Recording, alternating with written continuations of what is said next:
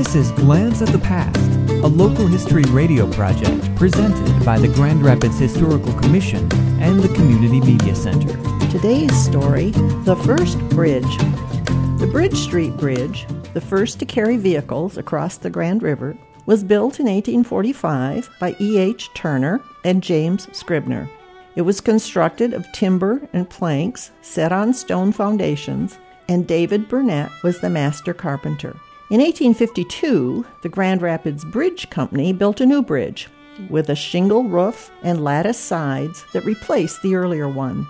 The roadbed was 16 feet wide, and there were 4-foot wide sidewalks on either side.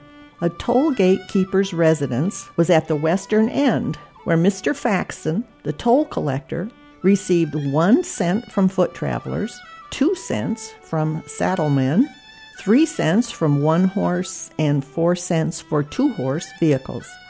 The gatekeeper was especially annoyed by the young people from the east side who would stroll the bridge on moonlit evenings and turn around just as they reached the toll gate.